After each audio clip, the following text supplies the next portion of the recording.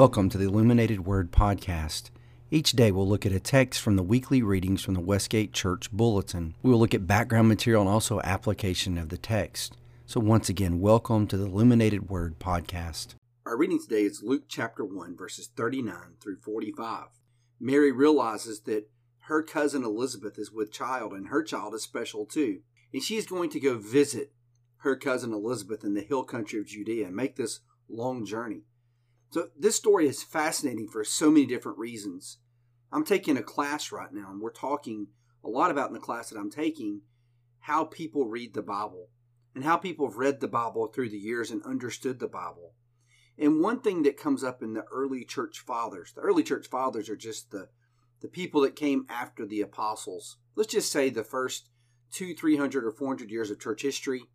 You had this group of guys writing things down, and they're interpreting the Bible, and they're grappling with questions of their time. And so they've left behind this record of how they looked at Scripture. And it's fascinating when you look at how they read the Bible. They saw so many connections between the Old Testament and the New Testament.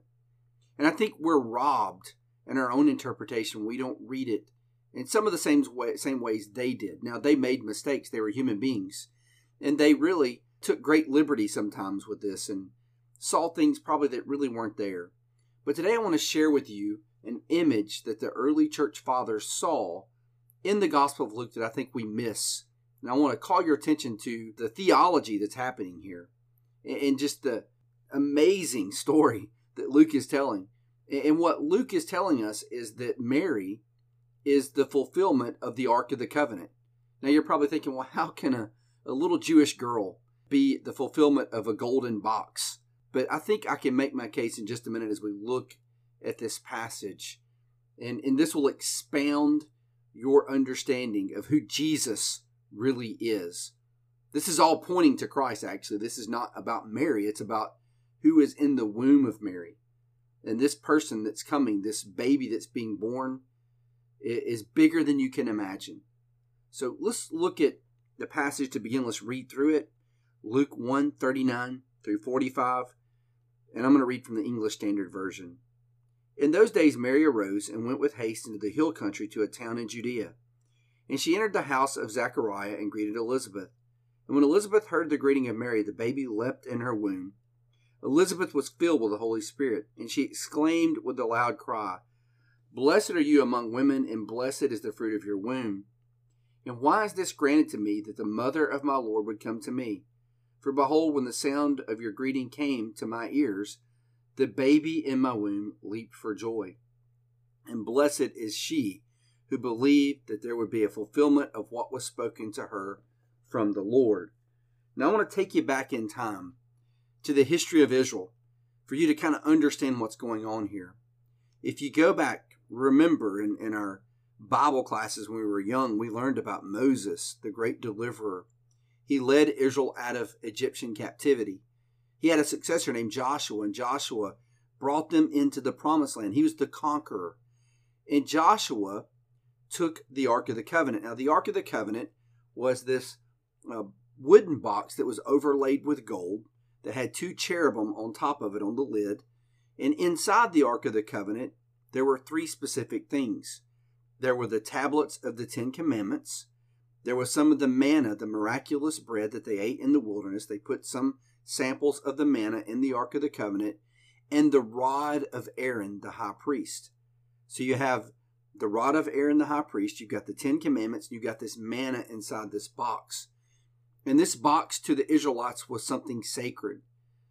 When they would put the Ark of the Covenant in the most holy place of the tabernacle, the very inner part of the tabernacle, God's glory would come and overshadow that area of the temple. That's important to remember.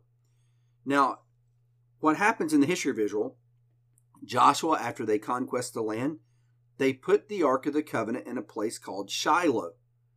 Now, Shiloh would be in the hill country of Judea. You're kind of wondering where this is. It's in the hill country of Judea. Well, later on in the history of the Israelites, in the time of a guy by the name of Samuel, and there was also an older priest named Eli who had two evil sons, Hophni and Phinehas. During that time period, the Philistines, who were Israel's mortal enemy, got into the battle with the Israelites. So they went to Shiloh to get to the Ark of the Covenant because they felt, well, if we have the Ark of the Covenant in battle, we will win. They had good reason to believe that because it had happened before in the history of Israel. So they go and get the Ark of the Covenant, but this time they lose the battle and the Philistines capture the Ark of the Covenant. The Philistines take the Ark of the Covenant back to their temple for their god Dagon, and crazy stuff starts to happen. You have a lot of plagues happen to the Philistine people because of the Ark of the Covenant being there. So they want to give the Ark back. They're like, this thing is more trouble than it's worth. It's causing issues among the people. So they decide to give the Ark back to the Israelites.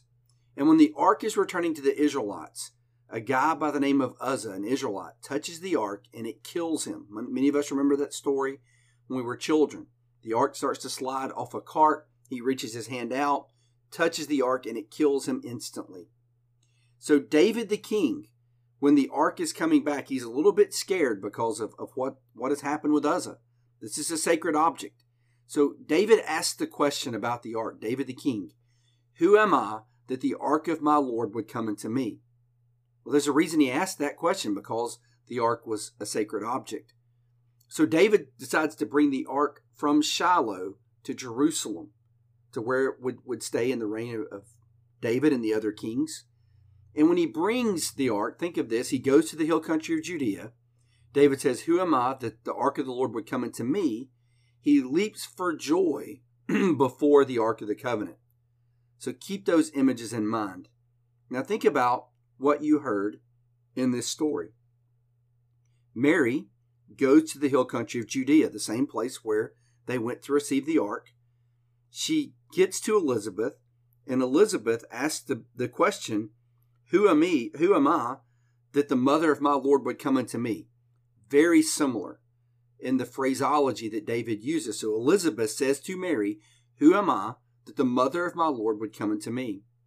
And the baby inside the womb, John the Baptist, in the womb of his mother Elizabeth, leaps up before her.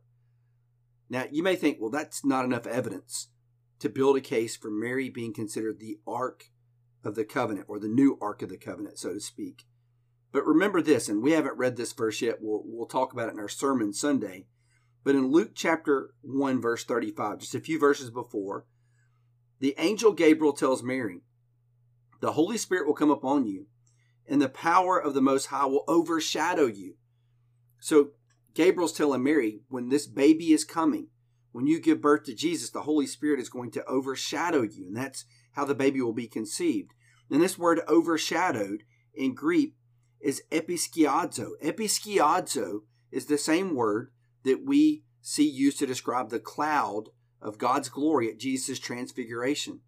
Now, this is fascinating because in the temple of Jerusalem and the tabernacle, when the ark was brought into the temple, God's Shekinah glory, this cloud presence, this episkiadzo cloud will come and fill the temple.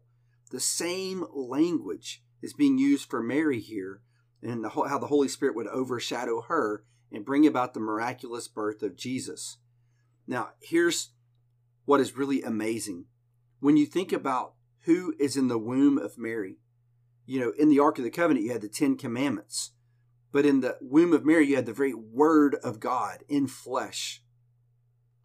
In the Ark of the Covenant, you had the manna that came down from heaven.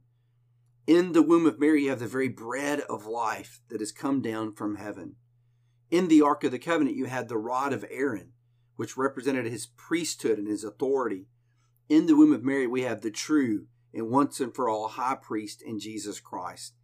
It's just amazing when you read the Bible this way and how it just opens up and is much more meaningful. So I hope this long explanation has made sense. I hope you've connected these dots and you see that baby in the womb of Mary was precious.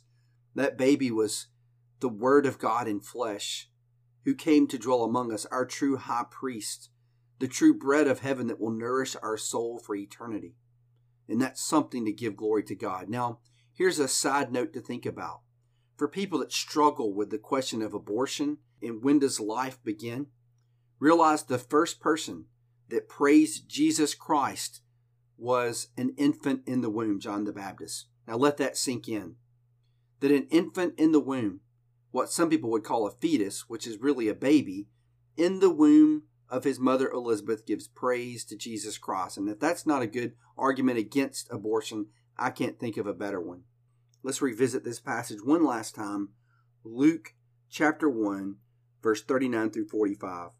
In those days, Mary arose and went with haste into the hill country to a town in Judea. And she entered the house of Zachariah and greeted Elizabeth.